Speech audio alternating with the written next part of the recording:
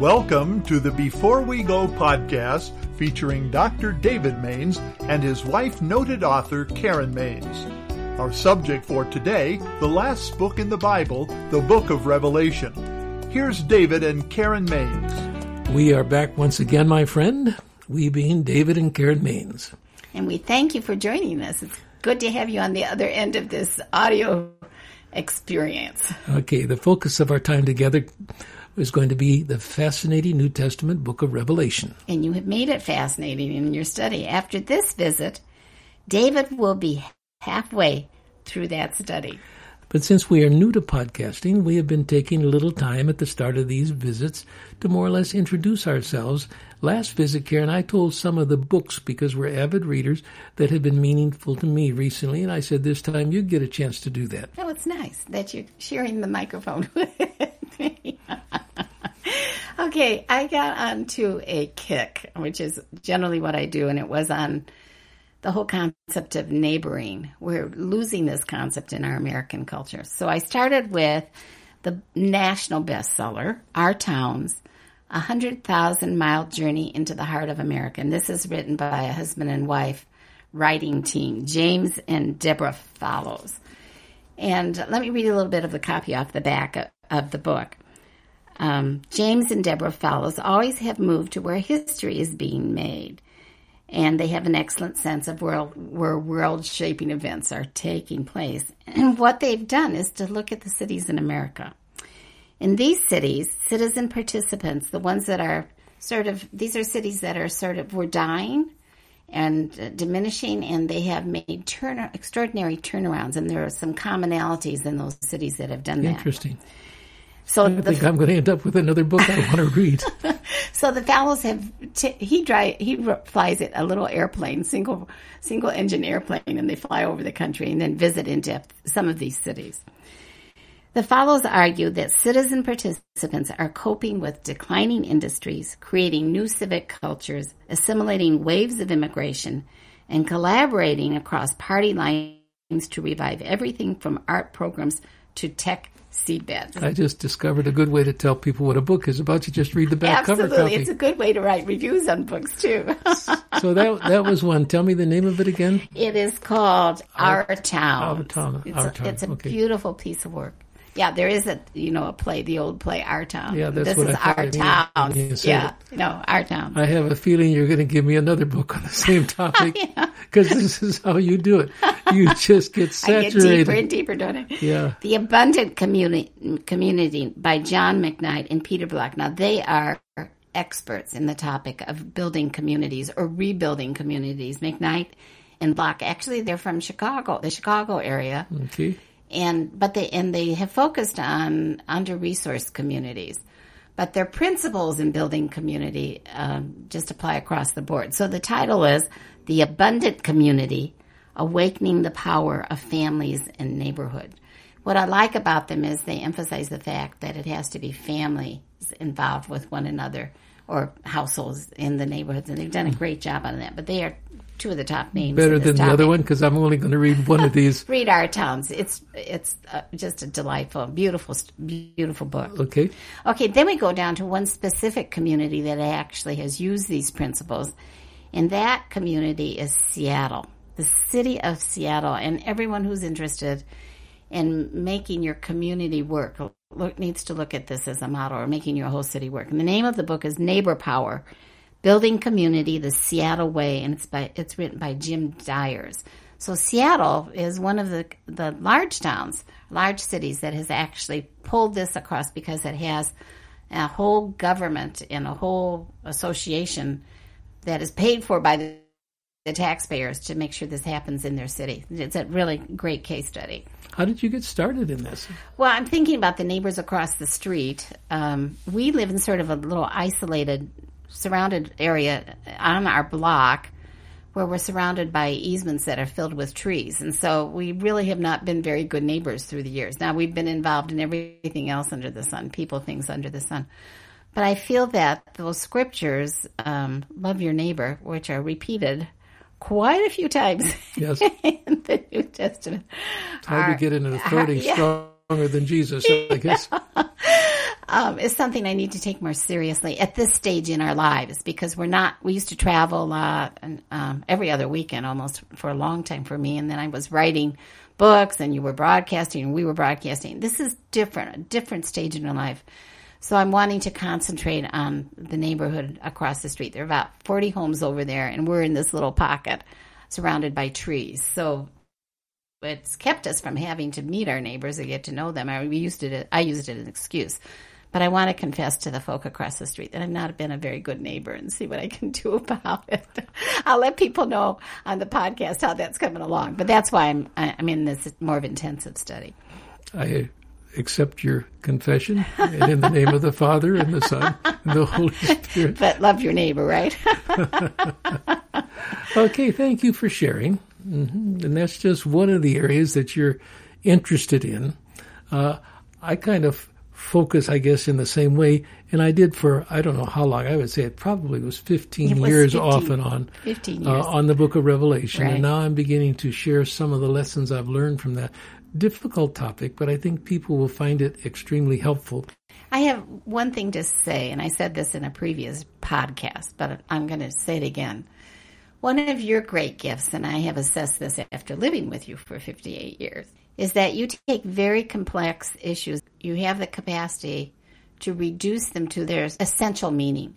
Now, by reduction, I don't mean you simplify them, but you synthesize them to create what is the essential meaning of this more complicated, what appears to be more complicated issue. And you've done that with Revelation beautifully, just beautifully. So I want to commend you for that and tell people that listening to you is listening to a master, okay? Oh, that is so nice. Nothing more should be said. I almost want to listen to myself. There is a brief but emotional encounter between the prophet Elisha and a man named Hazael in 2 Kings chapter 8. The passage reads, Elisha stared at him with a fixed gaze until Hazael felt ashamed. Then the man of God began to weep. Why is my Lord weeping? Asked Hazael. Because I know the harm you will do the Israelites, Elisha answered. You will set fire to their fortified places, kill their young men with the sword, dash their little children to the ground, and rip open their pregnant women. To hear an extended series on the book of Revelation, including today's topic about the time of the trumpets, and to not be shaken emotionally, is to have sat under a preacher, or a teacher, or a scholar maybe, but not a prophet. Because anyone who is a true seer and has even an ounce of Elisha blood will tear up when talking about what he or she knows beyond a shadow of a doubt is ahead for the world. It's not good. It's also an earth filled with Hazael types, evil men pretending to be caring, but under the sham and pretense they're vile murderers at heart. The eagle that flies in midair at the end of chapter 8 of Revelation was right when it cried out in a loud voice, Woe! Woe! Woe to the inhabitants of the earth because of the trumpet blast about to be sounded. To be sure, in today's text we see blood and destruction, well beyond anything revealed thus far. Outline-wise, we are still under the book's third major topic. Chapter 1 of Revelation was a brief introduction. Chapters 2 and 3 I called 7 short sermons. Remember them? Then I put chapters 4 to 11 under the overall title of Scroll of the Future. That scroll was first introduced in chapters 4 and 5 about heavenly worship. Revelation 6, still under Scroll of the Future, 7 seals open. That was a passage quite parallel to what Jesus had said in the Olivet Discourse, and I stressed that we still didn't know what was in the actual scroll of the future. That far in our study, only the outside seals had been removed. Last visit was about Revelation chapter 7, Word to the Martyrs. Now, with chapters 8 through 11, today's topic, still under the major umbrella of Scroll of the Future, we will finally see what's in that scroll, and we will be issued into the end times. In fact, with the sounding of the last of the 7 trumpets, we are at the very end of time as we know it, and, quote, the kingdom of the world becomes the kingdom of his Christ, and he will reign forever and ever. I took those words from Revelation 11, verse 5. Following that, the 24 elders introduced back in the heavenly scenes in chapters 4 and 5 say to God, "You have taken your great power and have begun to reign. The nations were angry, and your wrath has come. The time has come for judging the dead and for rewarding your servants the prophets and those who reverence your name, both small and great, and for destroying those who destroy the earth." So again, at the end of these 4 chapters, we have come to the end of time as we know it. And if you weren't aware that we were only halfway through the book, you might be fooled into thinking we had come to its conclusion. Not so. When we finish today's material, we will only be halfway through our 12-part series. We will also only have covered half the chapters in Revelation, namely chapters 1 through 11. Actually, there is a noticeable break that all Bible scholars recognize between Revelation chapters 11 and 12. So our next visit, the time sequence will have shifted as well as the topic. But again, this session we are into the last days, or the time of the trumpets.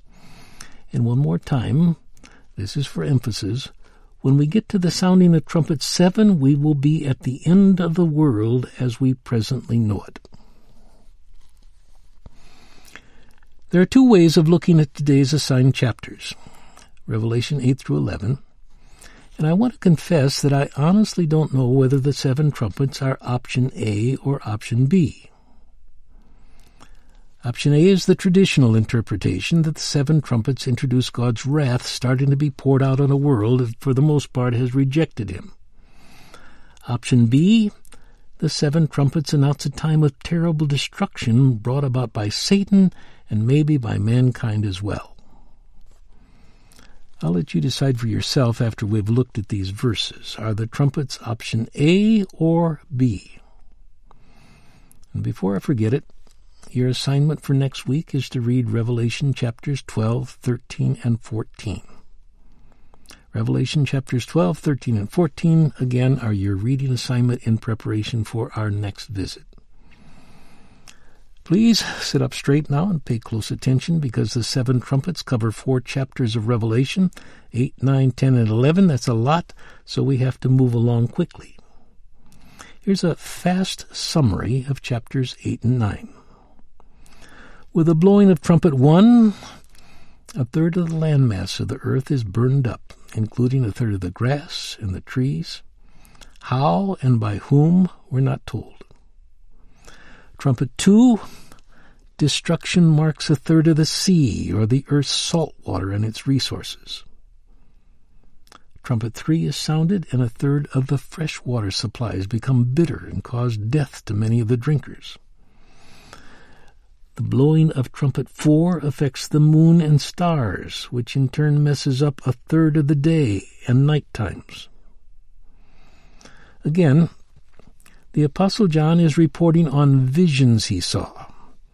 His bottom line is catastrophic changes, huge, ruinous occurrences that mark the earth and its surroundings.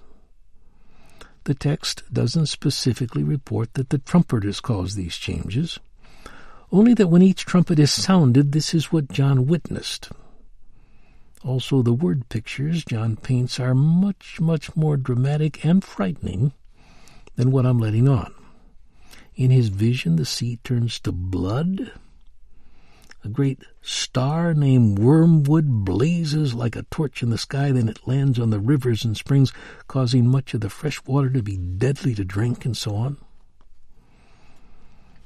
Allow me to insert a quick thought before trumpet 5. At this point, it sounds to me like a trumpet is blown, and then here's what happens. That's in contrast to a trumpet plays, then here's what the trumpeting angel or God does. Catch the difference? So far, all these angels have done is to sound their horns. With trumpet 5, John sees another star fall from the sky to the earth. You understand that, literally speaking, this can't happen. A star falling to the earth would wipe us out. But if what John's writing about came to him in a spiritual trance or a vision, then of course it's okay to report that vision. So this star is given a key. Another problem, if you insist on everything in Revelation being taken literally, how do you give a star a key? And then how does a star open the shaft of the abyss with that key? Smoke escapes from that dreadful place like it's coming from a giant furnace. Smoke that darkens the sky. Now words from the text, chapter 9, verses 3 and 4. And out of the smoke locusts came down upon the earth and were given power like scorpions of the earth. They were told not to harm the grass of the earth or any plant or tree, but only those people who did not have the seal of God on their foreheads. I talked about this seal of God in my last lecture.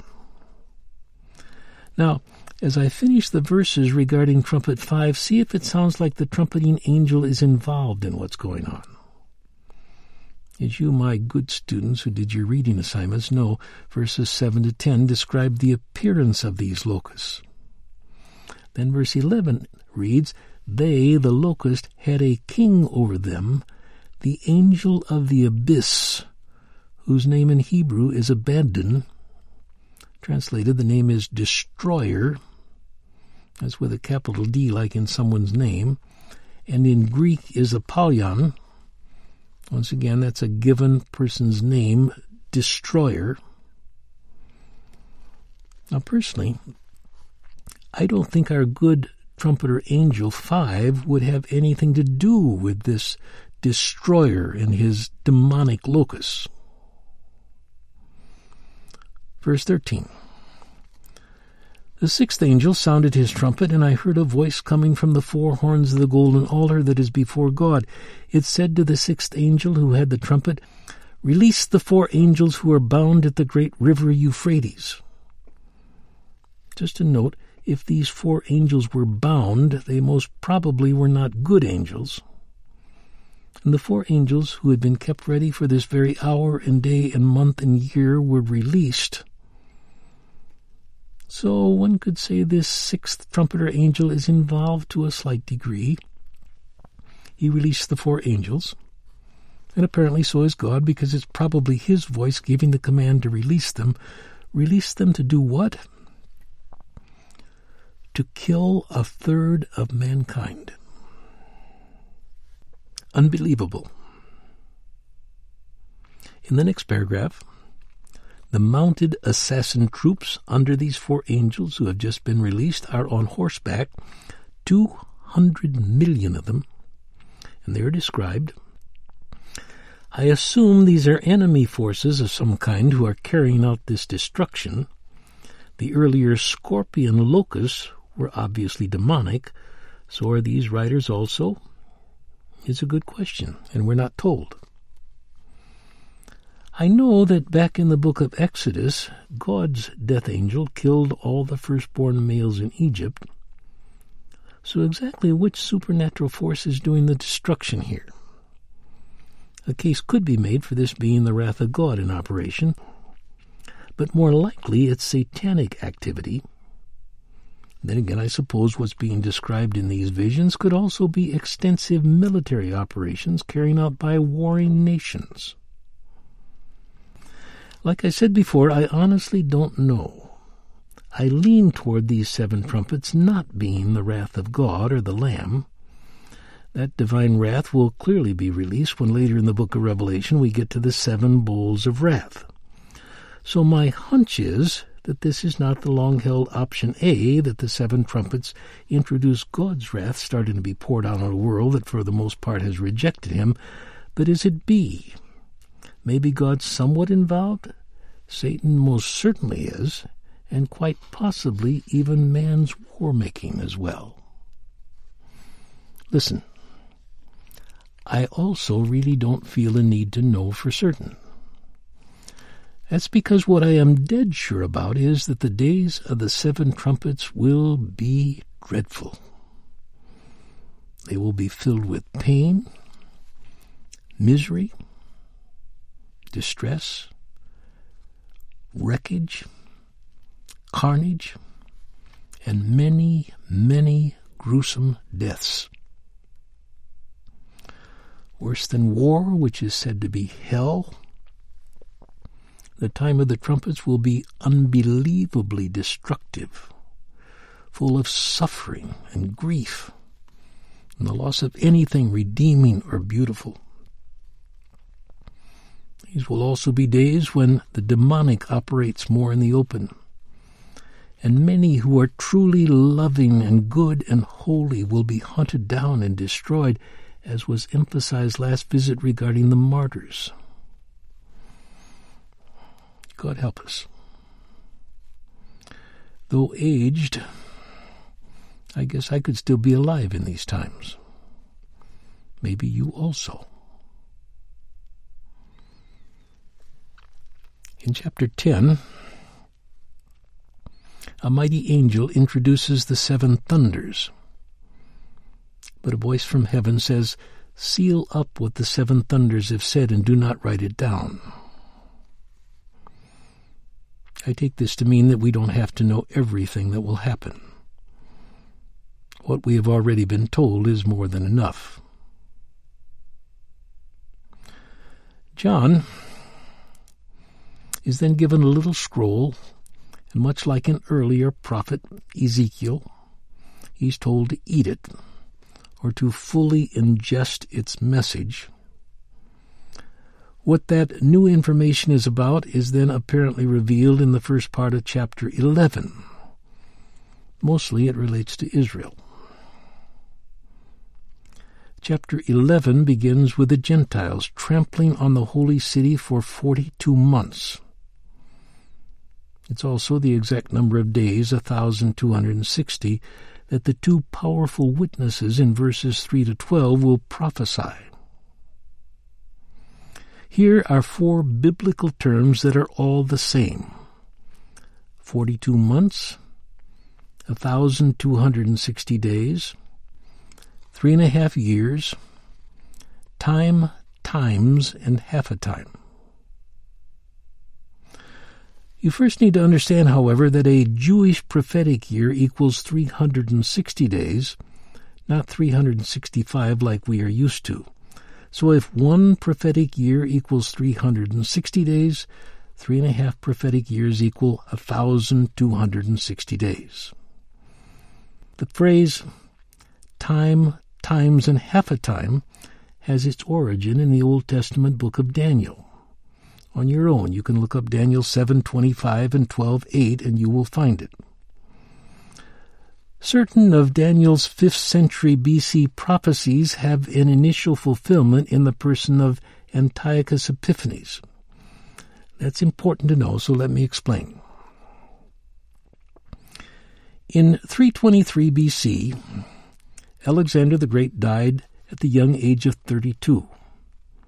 One of his commanders, Seleucus, inherited a vast territory that stretched from the capital city of Antioch in Syria as far east as the near borders of India. Along with his victories, Alexander's Greek culture, Hellenism, had now spread into these areas, replacing the former language, religion, and arts of people like the Persians. Looking for how to unify this immense and diverse kingdom, later Seleucid kings all tried to further Hellenize their people, including the Jews. This resulted in strong opposition from certain elements of the Hebrews. Matters came to a head under Antiochus Epiphanes. Syrian emissaries were sent by him to Jerusalem with orders to wipe out Judaism and to replace it with the worship of the Greek gods. So, in the Jewish temple, a statue of Zeus was set up in the Holy of Holies. Jewish sacred scrolls were burned. Circumcision was outlawed on penalty of death. Sabbath rules were purposely violated, and pigs were sacrificed. All this was accompanied by Holocaust-like mass killings, the gathering of spoils by the Syrian officials, and ultimately the setting ablaze of the city of Jerusalem. Altars were built by the doors of Jewish homes, and those who refused to offer the prescribed sacrifices were harassed or killed. It was like a taste of what the end times will be like under a harsh and despotic ruler. The turnaround began when an older Jewish priest in a small town northwest of Jerusalem decided it was time to act. He slew both the Syrian official who had come to his home to enforce matters, plus a Jew who was going to comply with the orders. Then the priest fled to the hills with his 5 adult sons, where they were soon joined by others, and a revolt had begun. When the aging priest died, his middle son Judas took over leadership and proved quite skilled at guerrilla tactics. He was called Maccabeus, the Hammerer. Eventually, Jerusalem was retaken and the temple was purified, with the pagan elements being destroyed, and Jewish people still celebrate the events in December during Hanukkah, or the Feast of Dedication. More to the point, however, this horrendous time of persecution lasted from June 168 BC to December 165 BC, or almost exactly 3.5 years.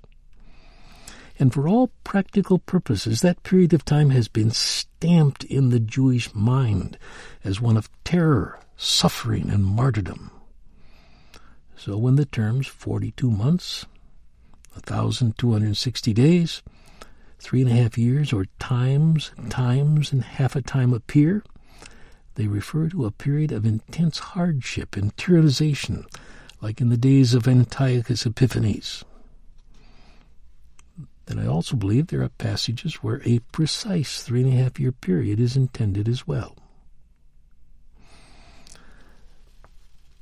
The material in chapter 11 mentions for the first time the beast, or the world power the Antichrist figureheads. There will be much more to say about him in our next study. I believe the 2 witnesses here in Revelation who remind one of Moses and Elijah will be obvious to all when their time to minister comes. I don't think I need to comment on them now. The city where they will be martyred by the beast is Jerusalem, which is verse 8, where also their Lord was crucified. Now quickly, I want to return to the final paragraph of Revelation chapter 9. It's after the first 6 trumpets have been introduced. God knows that it is characteristic of human beings to turn to Him when they're in trouble, more so than when everything is going well. So the Lord is not averse to sometimes using terrible calamity as a way of bringing about repentance. We often see Him doing this to Israel in the Old Testament, allowing pain and suffering to bring His wayward nation back to Himself. So in this text, the first 6 trumpets have all been sounded. With each blast of a horn, something truly dreadful has taken place. With that as the context, let me now read this brief concluding paragraph, Revelation 9:20-21. The rest of mankind that was not killed by these plagues still did not repent of the works of their hands. They did not stop worshiping demons and idols of gold, silver, bronze, stone, and wood, idols that cannot see or hear or walk, nor did they repent of their murders, their magic arts, their sexual immorality, or their thefts. The whole 4 results of repentance, well, it doesn't come about. Heartbreaking. So very sorry, Lord. Didn't work. And what about us, God? What do you expect of us if we are still alive? For any of us who are around during these dreadful times, I believe God expects us to still live in a manner consistent with what Jesus lived and taught and made possible for us through His death and resurrection. To live this way won't always be easy, but neither will it be the first time in history when being a Christian made life more complicated and dangerous. The truth be known, however, I'm not all that concerned about myself in these times. I've had decades to grow in my relationship with the Lord. What passages like this turn my heart to are the little ones in our extended family. Grandchildren, someday maybe great-grandchildren. Youngsters of years in children's church programs. Babies in our nurseries. Fortunately, we have a marvelous way to protect them that the enemy can do little to stop. For example, during these advanced years of my life, I'm praying ahead for the little ones in my family. Children not even teens yet. Some of them babies conceived but not yet born. Every day, literally, I'm piling up prayers for them. I believe the prayers of God's people are powerful. I've heard too many reports from adults who testify to the prayers of godly grandparents catching up with them and bringing them to the cross. And that's because God himself hears such prayers and pays attention to them. So to truly believe in the terrible days of the 7 trumpets is to start praying forward for those you love. That's the thrust of my remarks in a sentence. It's about learning to pray forward, to truly believe in the terrible days of the 7 trumpets, is to start praying forward for those you love. It's seriously praying for beloved sons and daughters who will most likely survive you, who will inherit a world much more dangerous than the one in which we live most of our days. It's to feel you have given these special people far more than just material benefits. You have consistently talked to God about their futures and about their need for Christian input, even when it's not going to be easy to find. But God knows your concern and still has his remarkable ways of honoring such prayers. Do me a quick favor, will you? As I have to bring this time to a close, can you bring to mind the specific individuals you should be consistently praying ahead for? Can you picture them? Start to call them each by name. In your head, get them there.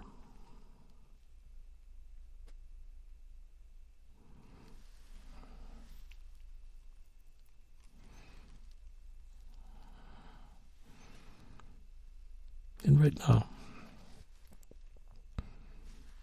just as a simple beginning, if I give you time, would you take time to silently pray for those whose faces you have just brought to mind? Say, Lord, I want to start praying regularly, praying ahead for these I love. Do it now.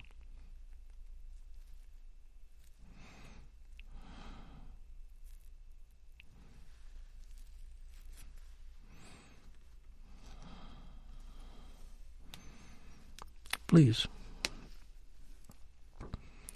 let this sacred moment be a reminder to begin regularly. And I mean, if you can, daily. I do it twice a day. Never miss.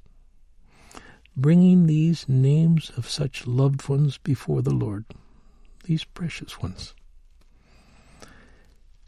And especially of those who will be the most vulnerable during the time of the 7 trumpets.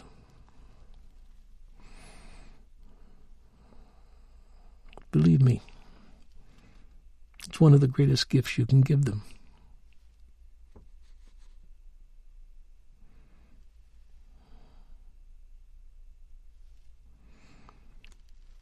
The end times. I'm not sure where that phrase originated.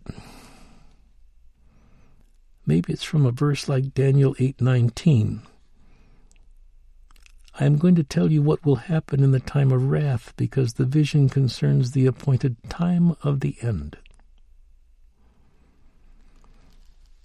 It's like when people talk about the last days. Did that come from a passage like 2 Peter 3:3? You must understand that in the last days scoffers will come. They'll say, where is this coming he promised? But, writes Peter, the day of the Lord will come. There's another one, day of the Lord. One of those kind of phrases that you see every so often. Well, that day of the Lord will come, yes. And the 7 trumpets reveal enough for us to be forewarned to some degree, even be prepared. Thank you, God. Thank you very much. You've been listening to the Before We Go podcast. If you enjoyed this podcast, please remember to rate, review, and share on Apple Podcasts or on whatever platform you listen. This podcast is copyright 2019 by Mainstay Ministries, Post Office Box 30, Wheaton, Illinois, 60189.